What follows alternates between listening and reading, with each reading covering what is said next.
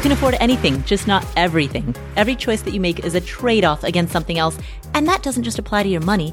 That applies to any limited resource you need to manage, like your time, your focus, your energy, your attention. Saying yes to something implicitly means turning away other opportunities. And that opens up two questions. First, what matters most? Second, how do you align your decision-making around that which matters most? How do you align your actions with your values and your priorities? Answering those two questions is a lifetime practice, and that's what this podcast is here to explore and facilitate. My name is Paula Pant. I am the host of the Afford Anything podcast, and one of the most common questions I get from you, the community, is how to handle awkward, uncomfortable conversations around money. Sometimes you might need to ask your boss for a raise or to go in for a salary negotiation when you're interviewing. Sometimes you might need to convince your spouse or partner to buy a rental property or to get excited about pursuing financial independence or to dig out of credit card debt or pay off your student loans. Sometimes you need to have these conversations with your spouse or partner, with your family, with your kids, your parents. Sometimes you'll need to talk about money, and those conversations can be very uncomfortable. And sometimes you'll need to talk about money with friends or in a negotiation, negotiating for a car, asking for a raise. There are all kinds of money conversations that we have, and most of these are really awkward. So how do we have these conversations better? How do we signal warmth and competence both while having these conversations? And how our nonverbal signals, our body language, our vocal intonation, our hand gestures, how are these contributing to the conversation in ways that we may not even be conscious of? I should say contributing to or detracting from the conversation in ways that we may not be conscious of. And how do we bring these into our consciousness? To help us tackle these questions, Vanessa Van Edwards joins us in today's episode. Vanessa runs a behavioral research lab called Science of People, where she studies what the most successful communicators do: body language, vocal cues, verbal cues, visual cues, so that the rest of us can have conversations that are less awkward and more effective. The reality is, people who are seen as likable end up making more money, getting more job offers, closing more sales, and growing their side hustles or small businesses faster because they're more able to attract clients or customers. On top of that, people who are seen as more likable and competent, both warmth and competence together, have an easier time persuading their spouse or partner or their brother or sister or their best friend to open their mind to important values or concepts like not spending your entire paycheck, saving for retirement, diversifying your assets, thinking long term. People who exude both warmth and confidence are more persuasive in a way that feels warm and inviting and agreeable. They're better educators, better connectors. And so how do we develop these skills? We know why, but how? Vanessa joins us in this conversation to teach us how to be more deliberate about the cues that we often subconsciously send out. Here she is, Vanessa Van Edwards. Hi, Vanessa. Hello. How are you? Oh my goodness, I'm so happy to be here. I cannot wait to dive in. By the way, I was a little nervous about my hello because that was my vocal first impression. It was super important. Exactly. You know, I was actually thinking in terms of greeting you, am I going to have enough warmth? Am I going to have enough of a sense of welcoming in the way that I make that greeting? It sounded beautiful. I absolutely loved it. And it was beautiful. So the funny thing is, I'm a recovering awkward person. And so when I begin to think about all these people skills, it's funny because I want to make sure I'm doing it right. And we found that this hello is like the most critical part of your first impression. How you answer your phone, the first word of your voicemail, the first word of your video call is actually the most important for someone's deciding if you're warm or competent. How do you screw that up? What's an example of a bad hello? Here's the biggest mistake we make on hello. So what we did in our lab is we had people analyze just a quick recording of one of their important phone calls, sales phone call, negotiation call, call with a partner. We recorded the calls and we looked at their vocal data. And we found that often the highest word in terms of pitch on the entire call for both men and women was hello, all the way up here. So what happens is we get nervous as we're waiting for someone to answer, we're waiting for the phone to ring. And so we taking a deep breath and we're speaking at the very top of our voice, which makes me sound a little bit tense, a little bit anxious, and a little bit tight. And so we say, hello, how are you? So we say this hello with all of this vocal tightness. And what happens is, universally, what researchers have found is that we decide how confident someone is, specifically confident, within the first 200 milliseconds of hearing them speak. 200 milliseconds. What's happening is, as humans, we're very attuned to people's cues. The reason for this is because if someone's in anxiety or low confidence, we don't want to catch it. So when we hear someone with a high pitch up here where their vocal cords are tight, and this is for both men and women, that when we're anxious, we go higher. Our vocal cords tighten. And sometimes we can also get vocal fry. So we lose that vocal power. So vocal fry sounds like this, where we lose a little bit of our vocal power and it sounds like sizzling bacon in a pan. Right. We can hear that anxiety. So the biggest thing you can do on a call is not say hello on the in-breath, but say hello on the out-breath. So here's the difference. Ready? Okay. Hello. You don't want to do that one. Versus hello. Speak on the out-breath. It forces our vocal cords to relax, which then makes the other person feel relaxed, which then creates this beautiful confident loop. So only hello on the out-breath. That's excellent. All right. So we've started off with a great tip right away. Thank you for that. Before we get into, I know you have so much more advice to share, but before we get into that, let's first establish why this matters. Well, a lot of people think that when we talk about communication or people skills, they're kind of a nice to have, that it would be nice to be able to make small talk. It would be nice to be able to have a little bit of chit chat. What people don't realize is that people skills are actually fundamental for our financial success, for our career success. That they've even found that specific cues that we use, like one that just blew my mind was that MIT researchers looked at salary negotiations. Now, if most people are preparing for a salary negotiation, what are they prepping? They're verbal. They're thinking about evidence for why they deserve it. They're doing research on companies to see competitive salaries. They bring in a portfolio, right? They're thinking of all the evidence. What they found was that when they looked at actual salary negotiation interviews, these weren't in the lab, these were real salary negotiations from mid-level executives transferring to a new company. They found that when the negotiator, so when the person wanting the raise, the promotion, mirrored just subtly the nonverbal cues of their interviewer. So when they laughed, they laughed. When someone nodded, they nodded. When they leaned, just subtly mirrored. That person earned 20 to 30% more in their final salary. That is a huge number. And so what we don't realize is all these cues are setting us up for financial success and career success. Right.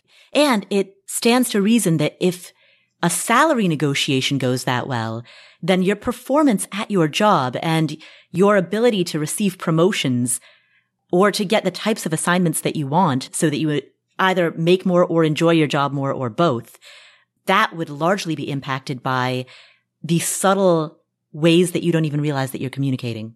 What's really hard, and this is the mistake that smart people make, and this is really difficult, is that very, very smart people, they focus on their smarts. They have great ideas. They've done years of training in school. They have great technical skills. But the problem is, what the research shows is that high competence without warmth, trust, likability, rapport, leaves people feeling suspicious. This comes directly from Dr. Susan Fisk's research at Princeton University, where she looked at highly charismatic people. And she found that there are people who are off the charts in competence. They're very smart, reliable, dependable. But what happens is they cannot get buy-in. They cannot build trust in their sales. They can't build trust in their negotiations. And so people think, wow, he or she is smart, but I just don't trust him. And so what she found, we have competence without warmth cues. People feel suspicious of our competence. And so what we have to realize is to balance out our smarts with our warmth is the single most important thing we can do to increase people believing us. Right. And that has major impacts on your career, on if you decide to start a side hustle, on the business that you start or the side business that you start, and on the conversations that you have with friends and family, including conversations about sensitive topics like money. Yes, exactly. I talk a lot about confidence, and it's always kind of eluded me, confidence, as an awkward person. I have a little bit of social anxiety, and I struggle with asserting my boundaries. And a lot, when we talk about money, that's the most assertive thing you can do.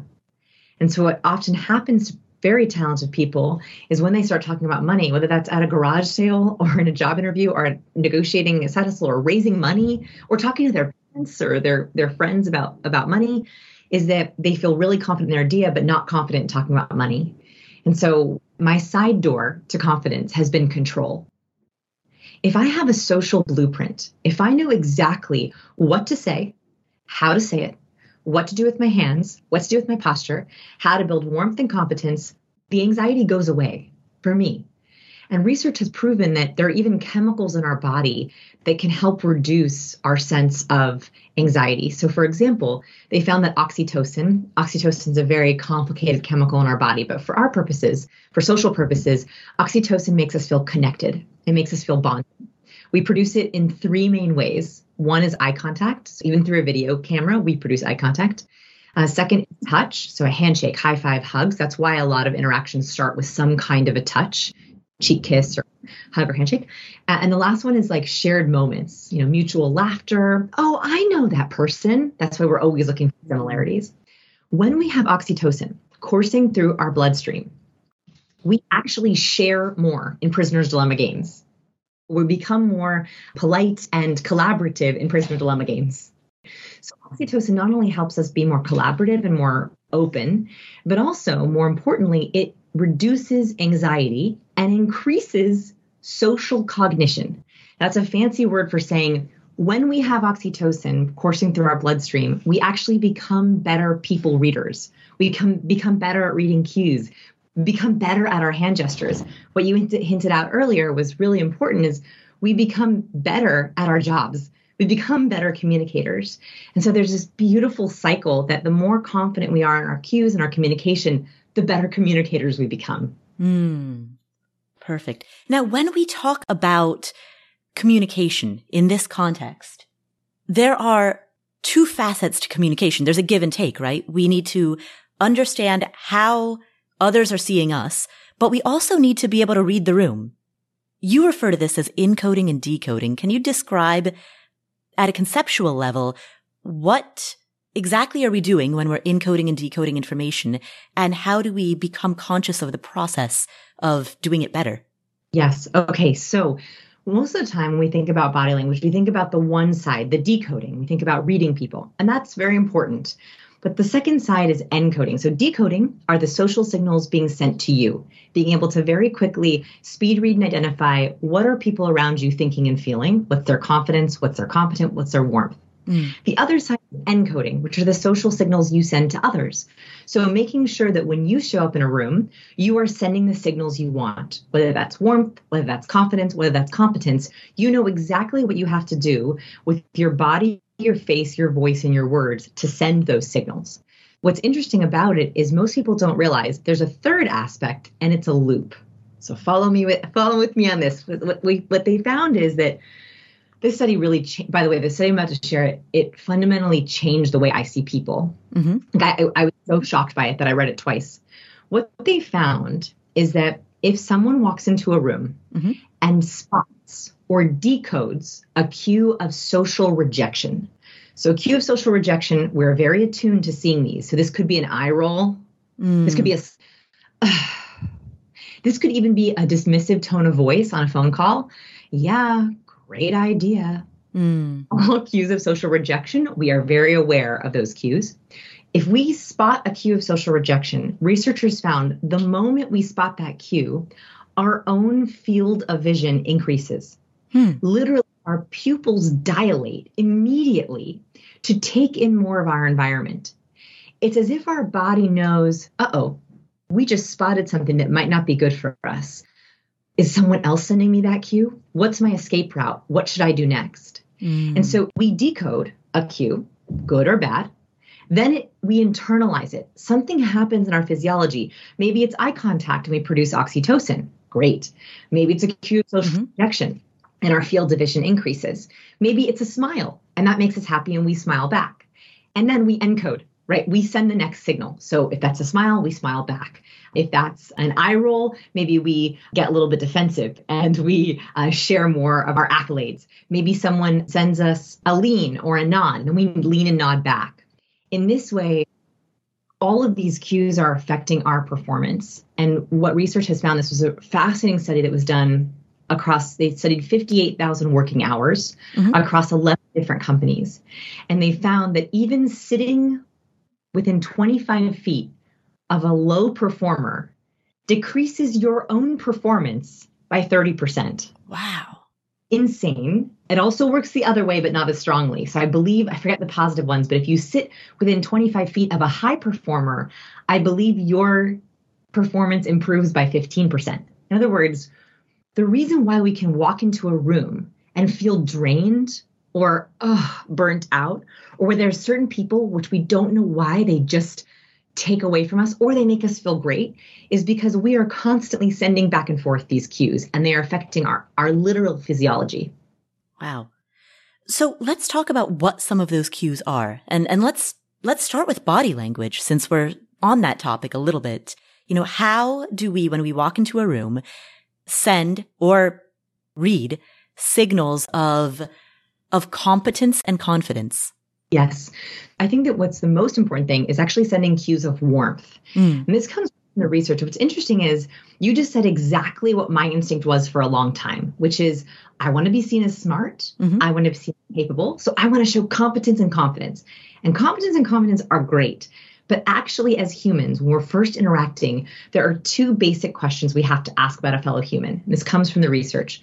The first question, and they are chronological, is, can I trust you? So before we even think, are you smart? Can I rely on you? Is, are you going to be on my side? Are you going to be an ally? Are you a threat? So the very first thing we're looking for are warmth cues. Then immediately second is, can I rely on you? So what's happening in our video calls, our phone calls, even when someone looks at our LinkedIn profile or our website or our email or our marketing material, is we are first looking for warmth cues. And second, we're looking for competence cues. So the easiest way to think about this is actually verbal to nonverbal. The reason why I say this is because the verbal ones are really obvious. So when in the book, I talk about the 4 channels of cues. Verbal, the words we use, that's what we talk about the most.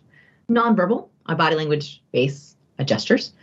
Vocal, how we say our words, our volume, our pitch, our cadence. And lastly, the one we often forget, imagery, our fonts we use, the colors we wear, the props in our background. So warmth verbal cues are really important in the start of an interaction. This is why we start most interactions by saying, oh, so happy to see you. What a pleasure is talking to you. It's so good to see you. Those are all warmth verbal cues. So what I always say is, in the first few seconds of an interaction, I want you to say one warm word and use one warm nonverbal. So it could be, so happy to see everyone. Happy Monday, team. Oh, it's great to see you. So that's a warm verbal cue. Warm verbal cues are anything that makes someone feel the warm and fuzzies. And then some kind of warm nonverbal. Here are your choices. And you only have to pick one. Obviously, a smile. We love a smile. They're contagious.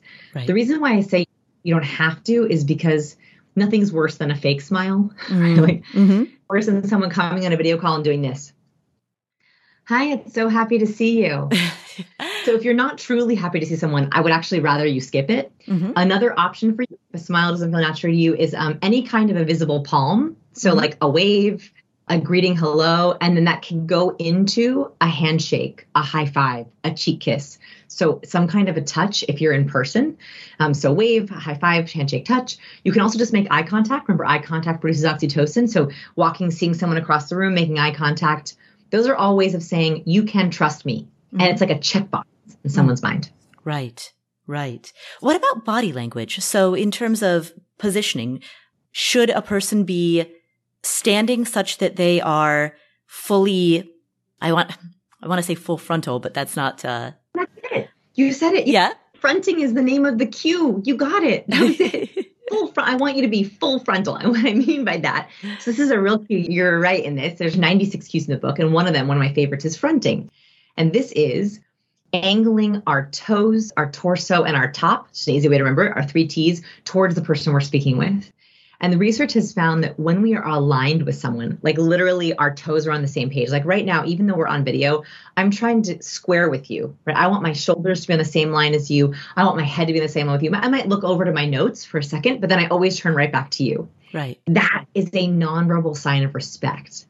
And a big mistake that can happen is in board meetings or even with our partners, we will be angled away on our phone, right? Right. Hey, how are you? And we like look over our shoulder at them. We don't angle our body towards them.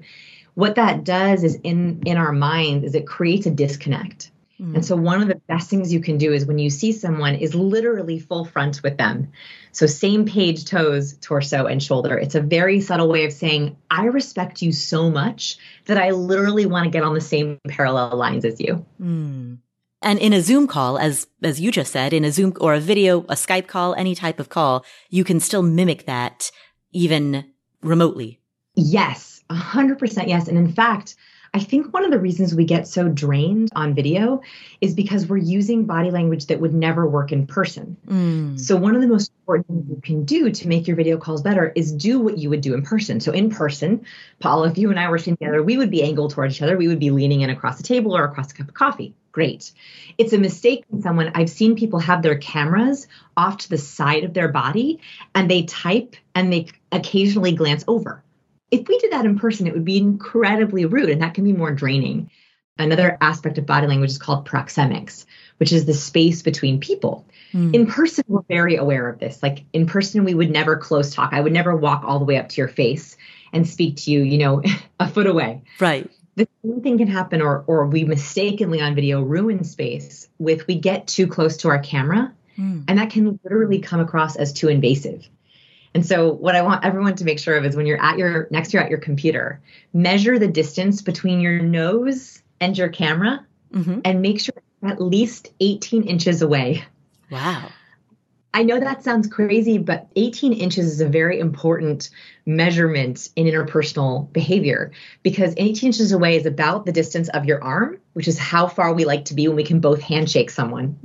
And so if you are closer than 18 inches, you are accidentally being a digital close talker, signaling alarm bells. If you are way farther than 18 inches away, if you're like 3 to 4 feet away, people will have physically a hard time connecting with you because they're like, come closer.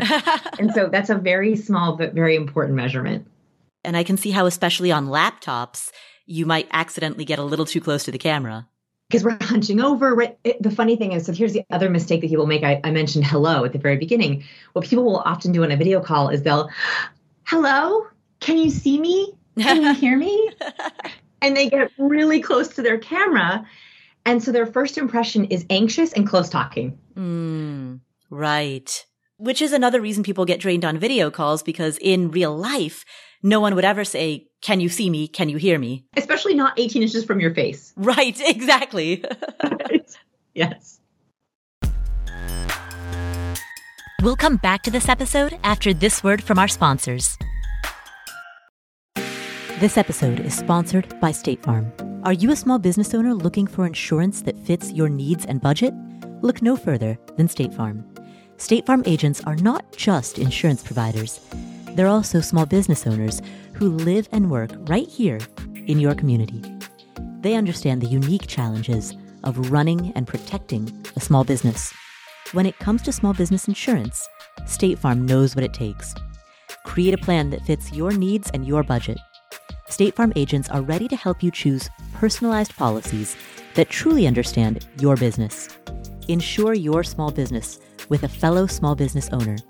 Talk to a State Farm agent today and get started on personalized small business insurance that fits your needs. Like a good neighbor, State Farm is there. Talk to your local agent today. Have you been frustrated with personal finance apps that are cluttered with ads, that are difficult to use, that are rarely updated? Well, there's something better. There's Monarch. Monarch is the top-rated all-in-one personal finance app. It gives you a comprehensive view of all your accounts, investments, transactions, and more. Create custom budgets, track progress toward financial goals, and collaborate with your partner. And now get an extended 30-day free trial when you go to monarchmoney.com/Paula. I like to use Monarch just to see my big ticket spending. I don't want to see all of the little details. I don't have the brain space for that, but I want to see the big ticket items. What's really going to move the needle? And so I have set up my notifications in exactly that manner, but you can do it however you want because it's hyper customizable. You can create custom budgets. You can toggle between light and dark mode, change the layout of your dashboard, set up automatic rules for transactions. You can make it your own. As a customer, you can submit suggestions and vote on requested features. You can invite your financial advisor to join your account at no extra cost. They'll get their own login info and they'll get a joint view of all your finances. You can do this with your financial advisor or your spouse.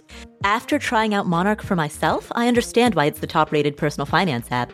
And right now, listeners of this show will get an extended 30-day free trial when you go to monarchmoney.com/Paula.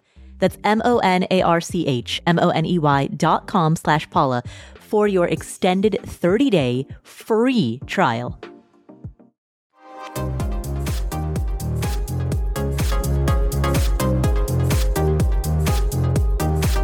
Now, you also talk about body language that is open. So you don't want to be closed off, blocked off in any way, crossing your arms or shielding yourself. And this can be difficult, particularly, let's say two people are having a conversation about money. Maybe you're in a negotiation, a salary negotiation, right? Or maybe you're talking to your financial advisor and you have to, quote unquote, confess something that really brings up a lot of negative feelings. Often people self-soothe by crossing their arms, by playing with their hair. There are all of these self-soothing behaviors that can reduce your own feelings of anxiety. How do you square that with the need to be open and, not visibly self-soothing? Okay. This is the perfect opportunity to bring back decoding and encoding. Okay. So first, let's talk about decoding. So if you're with someone and they're chatting and they're using gestures and they're leaning in, they're very open, and all of a sudden you get to a part of your pitch or your presentation or your meeting, and they suddenly cross their arms and lean back. Or suddenly they block. I've actually seen people do this. They pull a book up to their chest and they clutch the book. Teenagers do this. If you're a parent and you're interrogating your teenager, they'll grab a pillow or a book or a clipboard. I've also seen this in hospitals when someone has bad news to deliver. They'll pull something to their chest and they'll hold it in front of their chest in a blocking behavior. That is great information for you as a decode. You can then say, something I just said or did, or something they said or did makes them a little bit nervous, makes them feel like they have to self-soothe or protect or block. That's valuable information for us. So now you have a choice. You can immediately address it. Are we good? Any questions here? I just want to check in. Did that slide make sense? So I know I just brought up some new information. How does that feel? Any questions on that? So that is called dynamic selling. So when I talk to my sales students or even pitching, the worst thing you can do in pitches or in sales or presentations is have an agenda and go right through it and ignore all the cues being sent to you. If someone goes into blocking behavior, their brain is literally closing, right? If you are in your presentation, and it could be even just a confusion, maybe even not something they disagree with, they just don't understand something. If you miss that blocking cue, it will be incredibly hard for them to listen to whatever you're about to say next. So in dynamic selling or dynamic pitching, we pause. We're like, they just blocked. So either we address it right then and there, or we know we have more evidence coming or more support coming, and we log it for the future for I better check in on this person and make sure that they're okay. So sudden blocking by someone else is great information, and you can try to unblock them by addressing it if you wish. Or you can just keep it in your brain for future. Second is encoding. And encoding is simply this. If you want to show that you are open and wanting to bond and wanting to connect and confident, you want to stay as open as possible. But you can also use this to subtly show you don't like something. So my favorite skills in a negotiation is to use nonverbal cues to negotiate for you. So very simply, I talk about this in the book about negotiating for a car. If you're negotiating for a car and you don't like an offer or a price, you can cross your arms, purse your lips, which is press your lips together, and shake your head no. And that will subtly signal something you just said, I don't like. And most people can intuitively pick up, that can often get the negotiator to be like, I can break that into different installments, or I don't have to throw in that window pricing. Right. We can also encode openness when we want openness, but also encode closed when we want to be closed. Right. And sometimes in a negotiation, sending nonverbal cues and letting those do the talking for you, that spares you from saying too much. Because what we all know about negotiation is sometimes silence is the best negotiator. Exactly right. So here are a couple cues so I find silence hard. I know, shocking. I'm a talker. So I find silence really hard, but in negotiation, it's critical. And I'm negotiating all the time because oftentimes I'm talking to clients and I'm negotiating my rates. So what I have is a couple of nonverbal cues that I'll share with you right now that you can use in addition to silence. It helps give your brain something to do, which makes silence easier. So one is crossing your arms. Two is shaking your head no, like as if you're thinking, and that doesn't sound good. Nope, that does not sound good. Three, lip pursing. So pressing your lips together into a firm line. It's a signal of withholding or not wanting to share something. So another good one, by the way, to decode. Like if you see someone who suddenly lip purses, like, I don't know about that.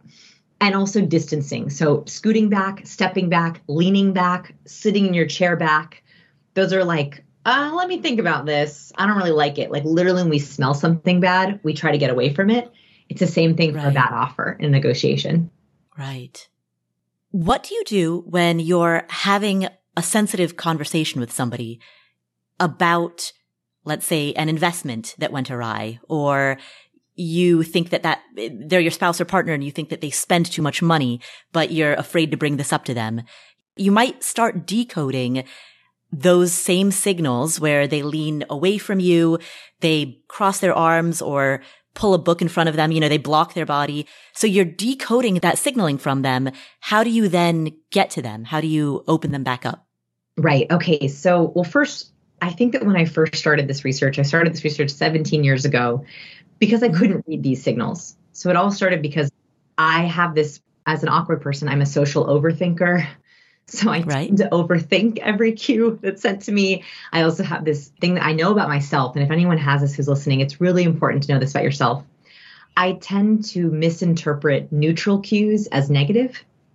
But oftentimes I would leave meetings or even dinners out or parties, and I'd turn to my husband and say, I think she's mad at me.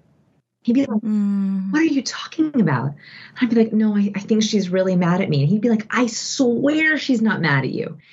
I would interpret them neutral as negative. So one, if that's you, I want you to make sure that you're reading the right cues, because you may be thinking you're seeing negative cues, but actually they're just processing cues. They're neutral or they're thinking cues.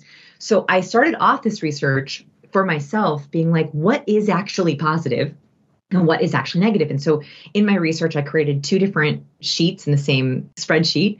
One was positive cues and one was negative cues. And I began to look at the research and add positive to negative.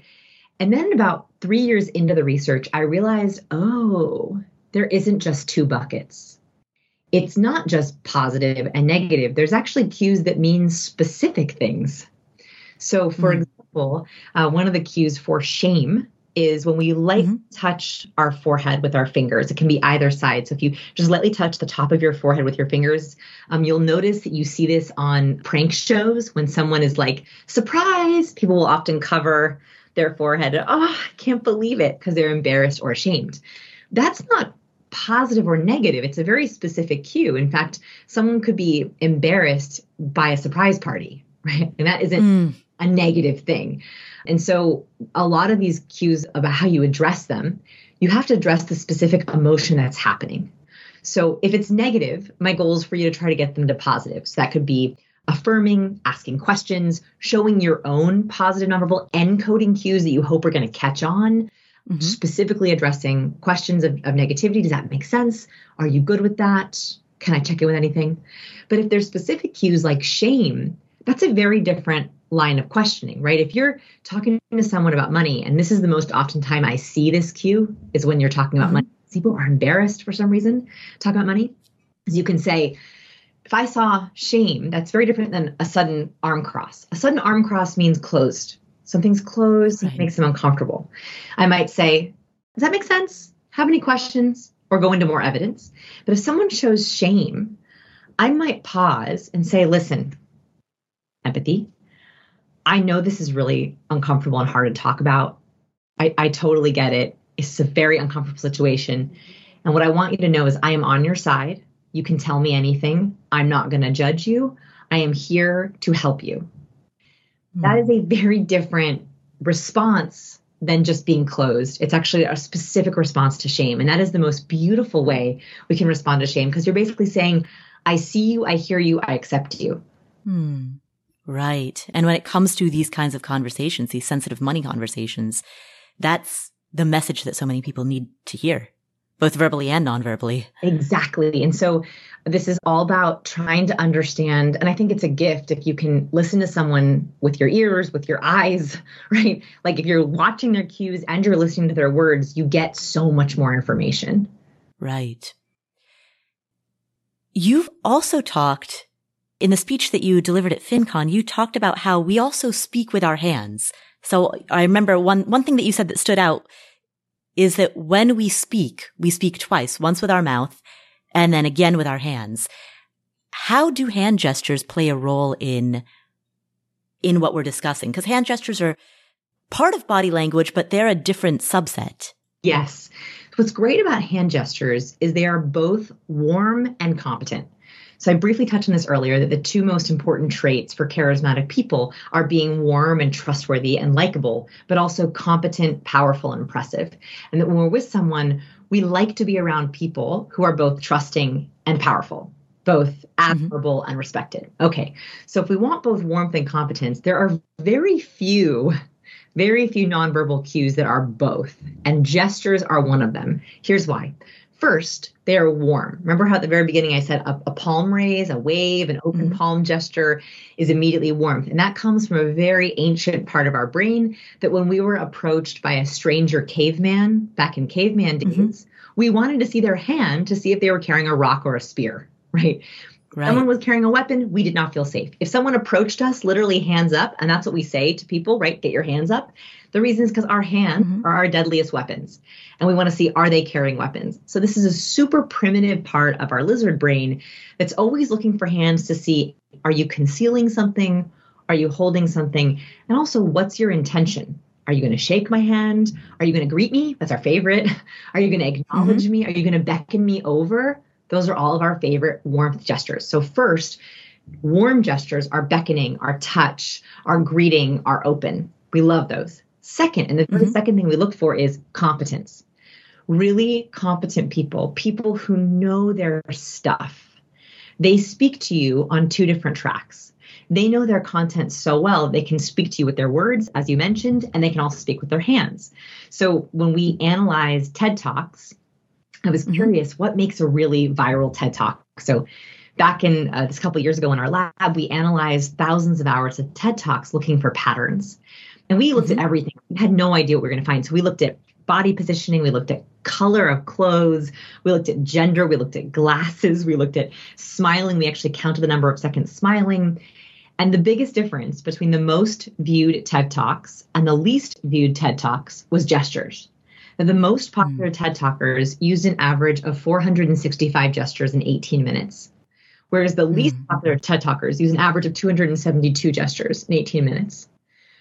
Meaning that when we have a really competent person, they're like, I have a big idea, and they hold their idea like it's a beach ball big. Or if they have a small idea, they hold their fingers up small as if they're holding a penny. And our brains go, this is congruent. Their words and their hands are the same. They must be telling me the truth, and they really know their stuff. And so gestures add competence when we can say to someone, I have 3 ideas I want to share with you, and we hold up 3. Like, oh, there's 3. I can see those 3 right there.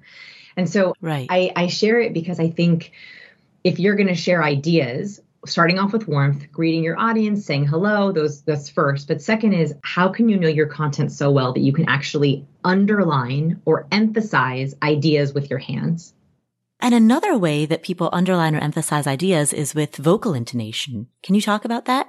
Particularly given that we're on a podcast, we're in audio, how do people signal warmth and competence through vocal intonation? Vocal power is my favorite. So this was, a huge section of the book is our vocal power. When it was funny, when I was reading the audiobook, I was working so hard on my vocal power because I wanted to make sure I was hitting all the points, because our vocal power is actually one of the fastest ways we signal our confidence and our competence. So this is the fastest way that we can signal competence, which is we use a downward inflection. What can often happen is when we're nervous, we use the question inflection, also known as uptalk. Uptalk is when we go up at the end of our sentences. So everything we say sounds like a question, even though it's actually a statement. Right. I can hear it. Yeah, you can hear it. So what happens is when we're nervous, we're asking with our vocal intonation, do you believe me? Do you accept me? Do you like me? And so what can happen is we're giving away our vocal power by adding the question inflection. And what's critically important is this happens most often whenever I listen in on sales calls, I do lots of sales trainings, is people often ask their numbers. They ask their prices. They ask their timelines. When you do this, you're basically telling someone, I don't really believe this number and you should negotiate with me. So I'll hear a sales training and it'll be like this. We'd love to have your business. We'd love to work with you. We think you'd be a perfect partner for us. And the cost of the service is $5,000. Right. I'm not sure about this number. You should be unsure of it too. And you will get more negotiation, more pushback, more hesitancy. And so saying instead of asking is critically important for anything that matters to you. The other really important reason for this is because liars often use the question inflection. Liars do not believe what they're saying. And so they will ask it as if to say, do you believe this? So we did another big research experiment in our lab where we had people play 2 truths and a lie with us. It's like one of my favorite games. You say 2 truths about yourself and a lie, and you try to have the other person guess. So we had hundreds of people submit 2 truths and a lie, and then we coded them for differences.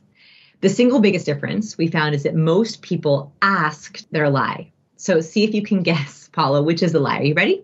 Okay, I'm ready. I'm going to give you 2 statements that are true and one's a lie, and you're going to guess which one is which. Okay? Okay. I grew up in Los Angeles. I love dogs. I'm a vegetarian. It's the year of vegetarian. I'm not a vegetarian. That's right.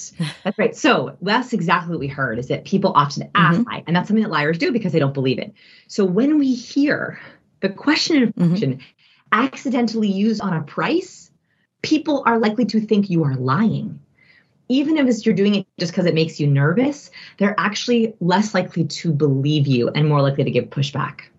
What is so unfortunate about the question inflection is that oftentimes the people who are doing it are speaking very honestly.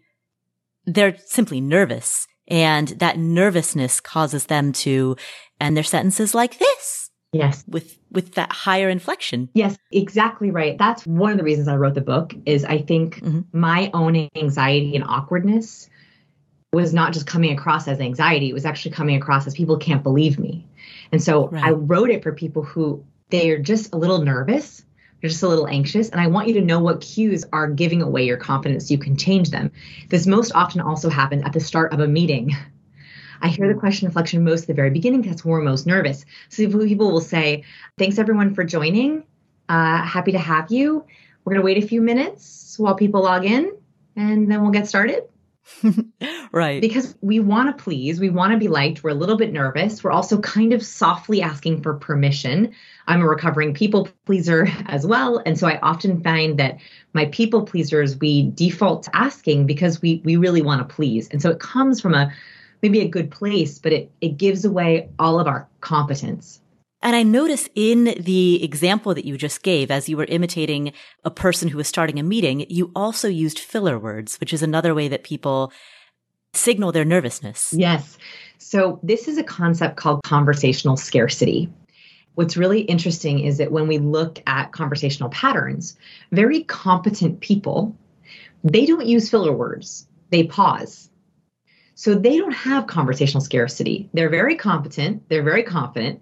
They have faith in their abilities. And so instead of filling with a like or an or a so or or speaking too quickly, they have abundance. And so they think, I have all the time in the world. I'm going to take my time, make sure I'm saying exactly what I want to say, and then pause, sometimes mid-sentence, sometimes at the end of a sentence. And that makes it so they don't add fillers. So people with conversational scarcity, they either speed up their speech because they're so scared there isn't enough time or they're going to be interrupted, or they add fillers to say, I'm still talking.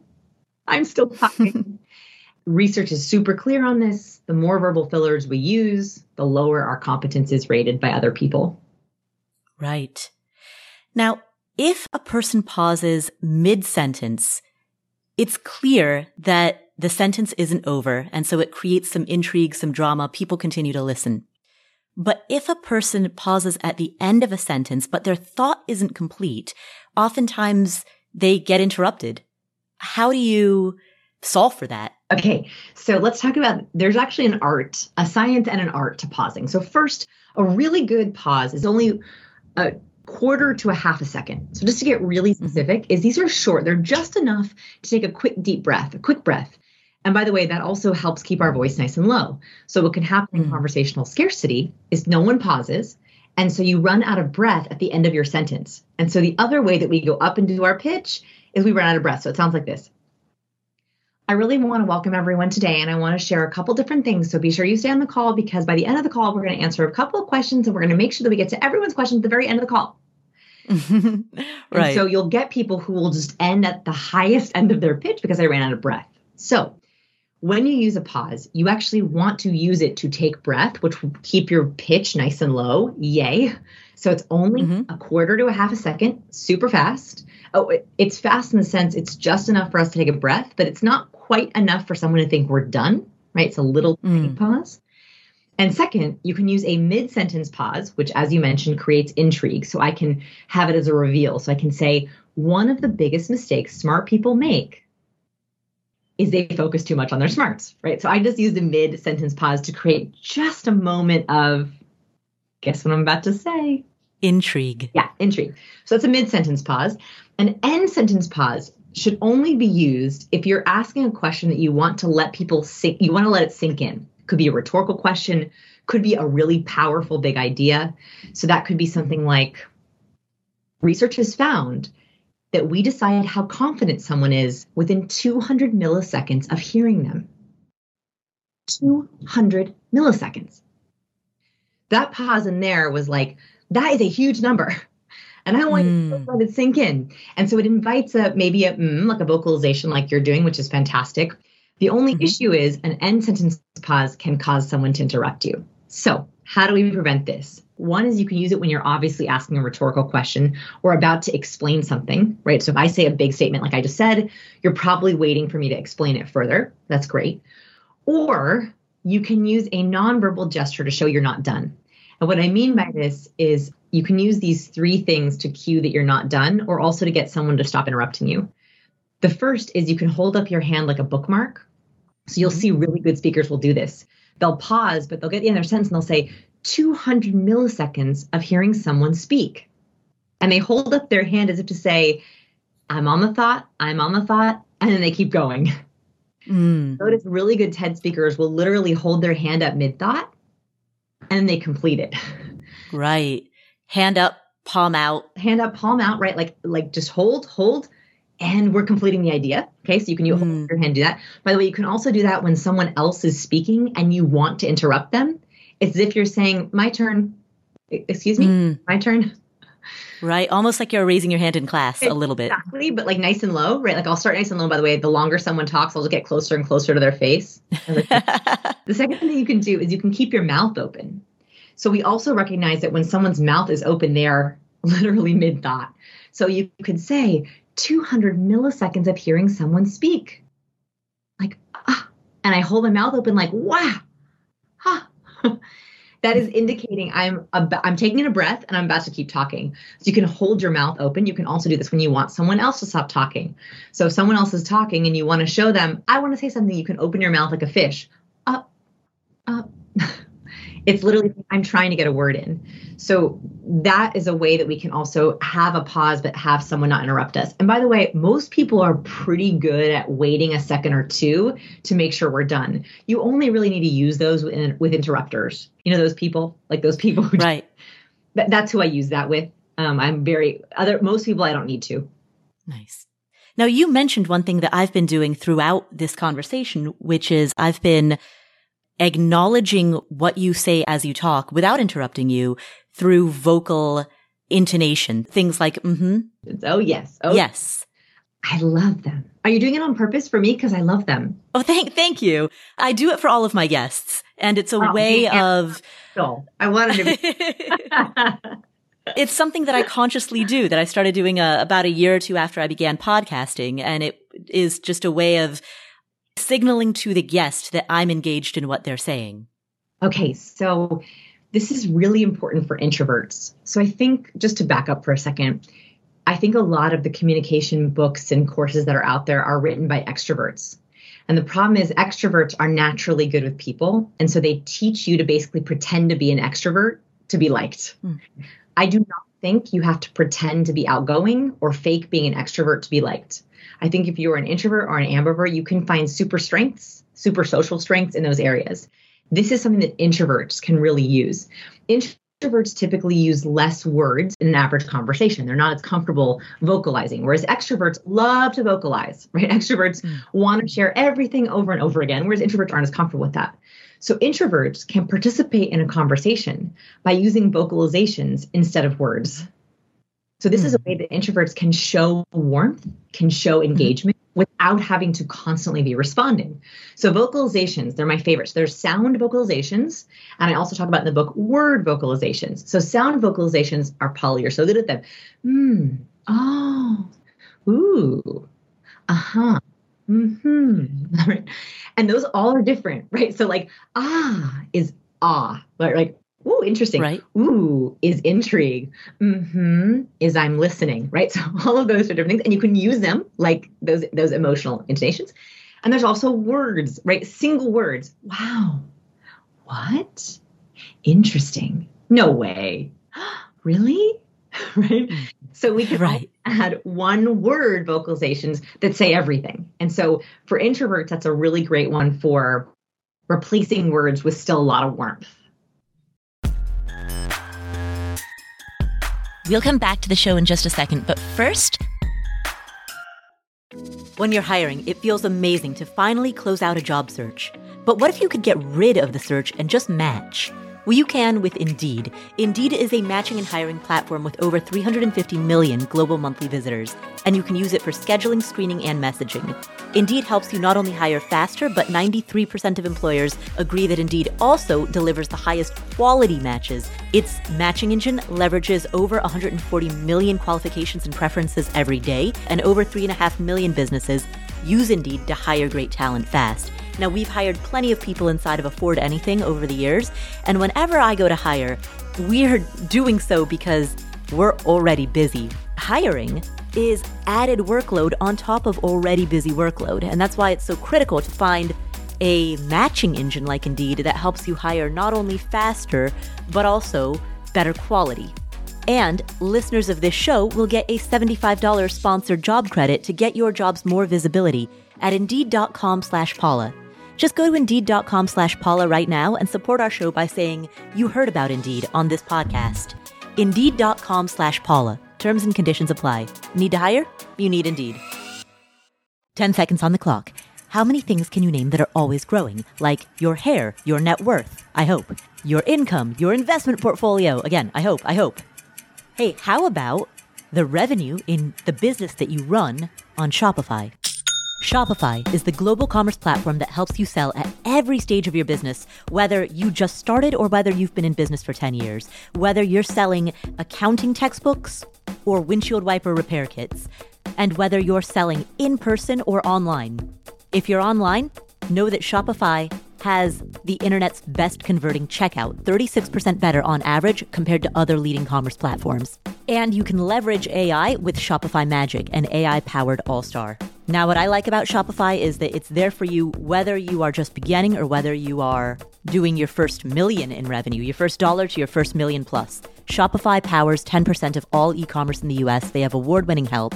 And businesses that grow with Shopify. So sign up for a $1 per month trial period at shopify.com/Paula, all lowercase. Go to shopify.com/Paula now to grow your business, no matter what stage you're in. Shopify.com/Paula.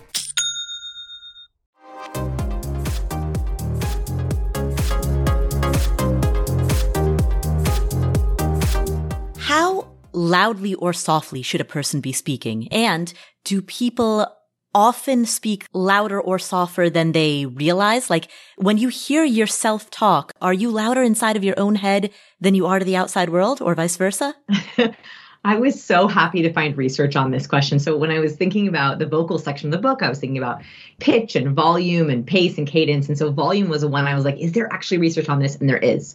So very competent people use dynamic volume. And what I mean by that is volume, you have to think of it like nonverbal, or rather vocal bolding. For example, when we're speaking at a normal pace, I'm explaining something, I'm going to be at my base volume. My base volume is a little bit louder than normal, but not super loud. If a confident person is speaking and they're super passionate, oh my gosh, they love this. This is the most important part. They will dynamically increase their volume for a little bit, as if to say, bold this. And that's a way that very competent people are almost adding cliff notes for us. Like, this is a good one. Listen up. They'll also go the other way. So not only do they go up to bold, they'll go quiet, like a parentheses or an italics. So a competent speaker, we saw this with our TED speakers, is they'll say, I'd love to talk to you about a story. And this story means the world to me. High volume. But listen, do not tell my mom I told you. Right. So they actually use their volume dynamically. And that's the best way. Is there's actually no one right way to speak. It's using your volume to increase or enhance your message. Does a lower volume always have the effect of diminishing the thing that you say at a lower volume, making it parenthetical, or could it do the opposite? Makes it more important. Oh, yeah. I mean, so there, as I said, there's no one rule with volume, which kind of makes it fun, right? So in the right context, it could be diminishing something, right? I could say like, oh, don't worry about that piece of it. Don't worry about that piece of it. That's really easy. It's really small. But I could also say, and this is the most important part, right? So it doesn't have to be one way or the other, which is why it's so cool when a speaker can do it dynamically, why we're like captivated by them. We're like, wow, like they're using their volume all kinds of ways. And so you'll notice like really good podcasters like yourself, they might have a low volume to explain something really important.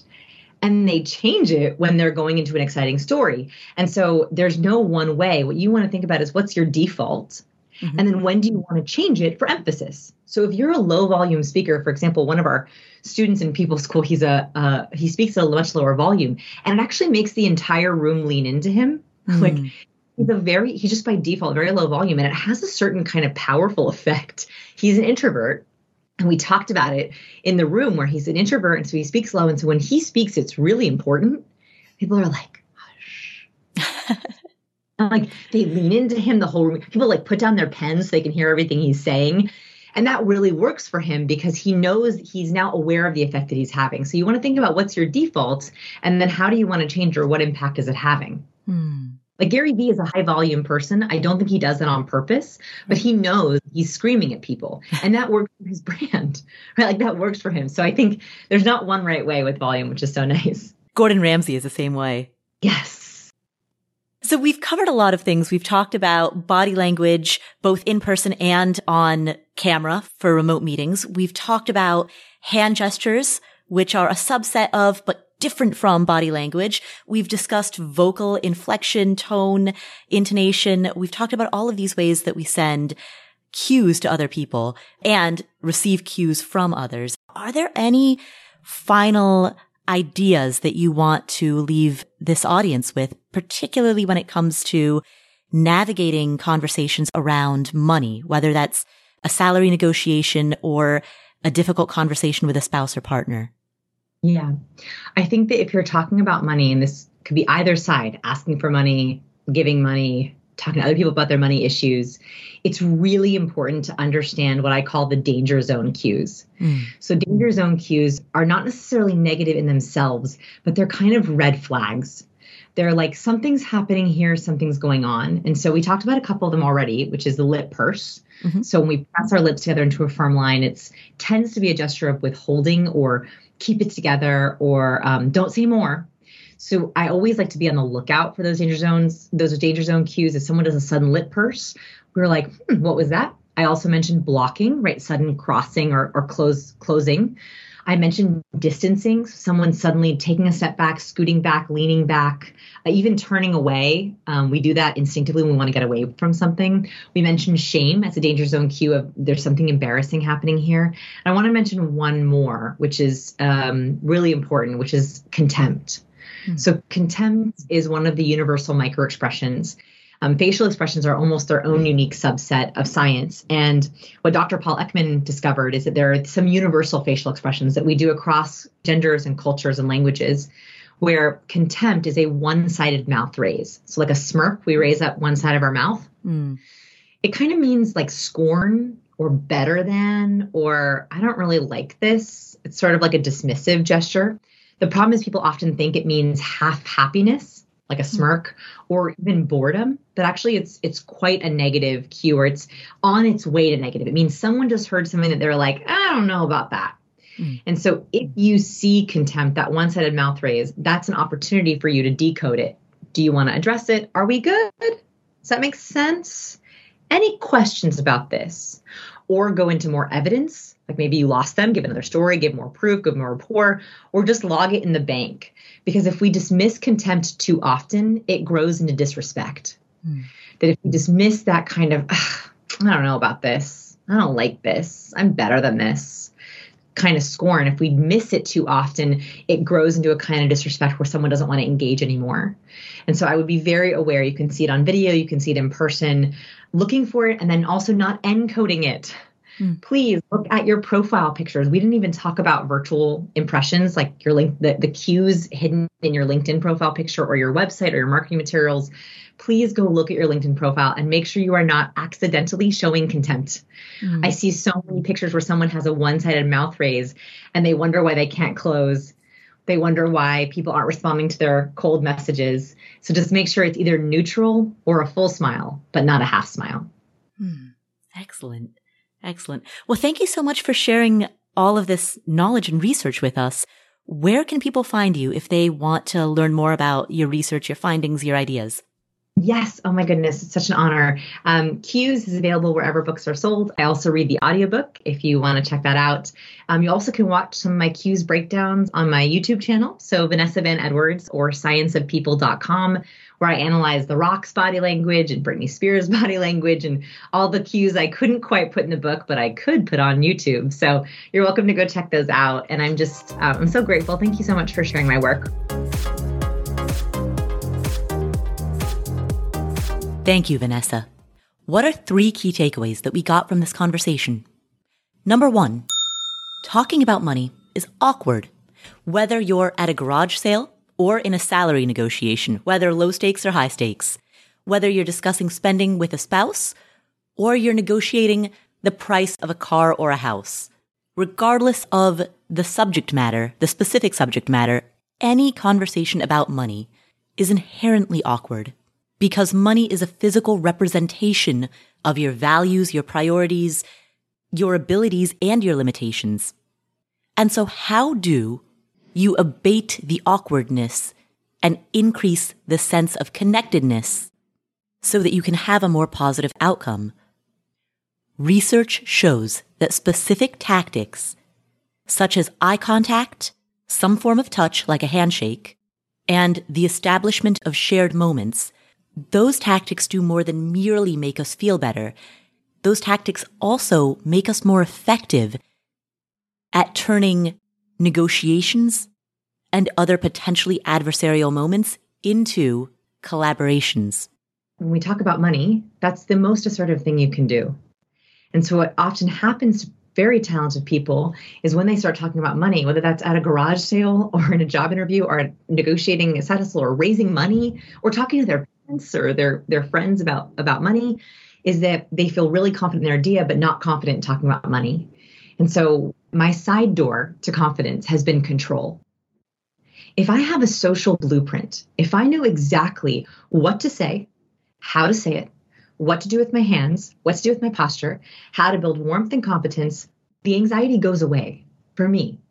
And research has proven that there are even chemicals in our body that can help reduce our sense of anxiety. So for example, they found that oxytocin is a very complicated chemical in our body, but for our purposes, for social purposes, oxytocin makes us feel connected. It makes us feel bonded.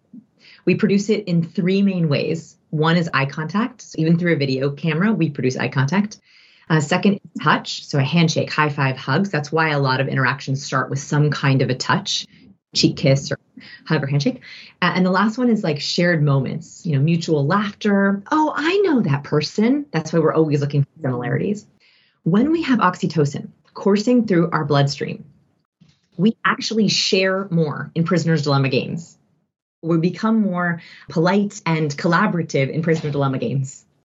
And so the first key takeaway is that using these specific tactics, eye contact, touch, shared moments, to increase a sense of connectedness can improve our ability to communicate about money, whether that's in a salary negotiation or having a tough conversation with a family member. And that is the first key takeaway. Key takeaway number 2. We often behave on Zoom calls in ways that we would never behave if that person were in the room with us.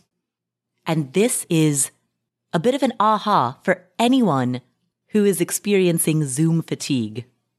If we use eye contact and body language to establish a rapport on Zoom in the same way that we would if that person were in the room with us, not only are our meetings likely to be more effective, but we ourselves are also likely to feel more energized, or at a minimum, less drained. I think one of the reasons we get so drained on video is because we're using body language that would never work in person. So one of the most important things you can do to make your video calls better is do what you would do in person. So in person, Paul, if you and I were sitting together, we would be angled towards each other. We would be leaning in across the table or across a cup of coffee. Great. It's a mistake when I've seen people have their cameras off to the side of their body and they type and they occasionally glance over. If we did that in person, it would be incredibly rude and that can be more draining. And so that's the second key takeaway. Treat your Zoom meetings as though the person is in the room with you, and the experience will likely be better for both of you. Finally, key takeaway number 3. There is a primitive part of our brains that wants to see the other person's hands. At a deep subconscious level, by seeing someone else's hands, we know that they're not carrying a weapon, a rock or a spear. That's a vestige of our early days. And over time, societies around the world developed greetings that involve using hand gestures to communicate that you're not carrying anything dangerous. When we shake hands with one another, we establish that our hands are free and open.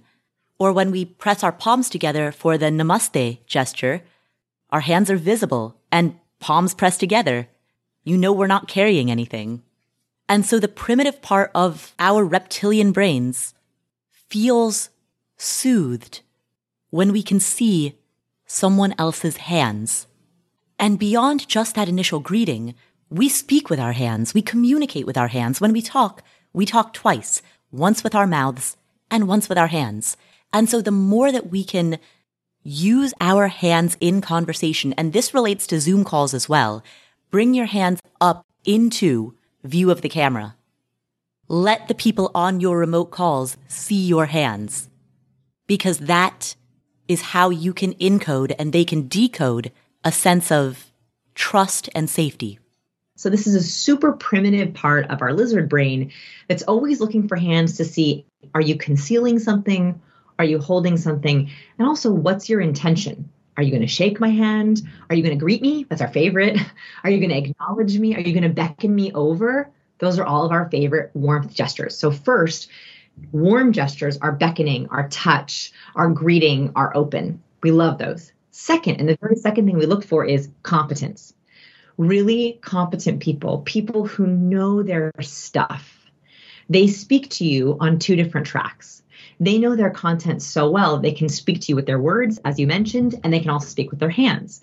So when we analyze TED Talks, I was curious, what makes a really viral TED Talk? So back in this couple of years ago in our lab, we analyzed thousands of hours of TED Talks looking for patterns. And we looked at everything. We had no idea what we were going to find. So we looked at body positioning. We looked at color of clothes. We looked at gender. We looked at glasses. We looked at smiling. We actually counted the number of seconds smiling. And the biggest difference between the most viewed TED Talks and the least viewed TED Talks was gestures. Now, the most popular TED Talkers used an average of 465 gestures in 18 minutes, whereas the least popular TED Talkers use an average of 272 gestures in 18 minutes. I learned this initially when I watched Vanessa give a speech. She talked about the same topic in a talk that I watched her give.